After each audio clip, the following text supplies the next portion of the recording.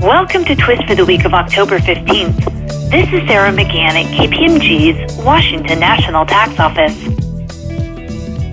The Missouri Department of Revenue recently ruled that an online marketplace used by a farmer to sell beef raised on the farm did not qualify as a marketplace for purposes of the sales and use tax farmers market exemption.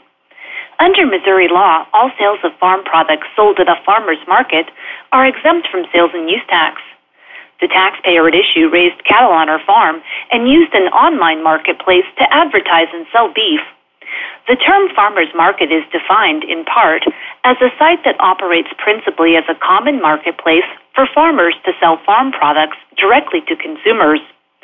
To determine if the online marketplace qualified, the department looked to the dictionary definition of a marketplace, which was an open square or place in the town where markets or public sales are held.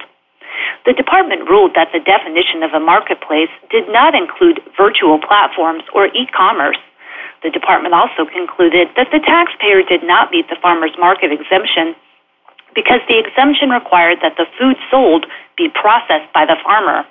In this instance, the taxpayer outsourced the slaughter and processing of her cattle.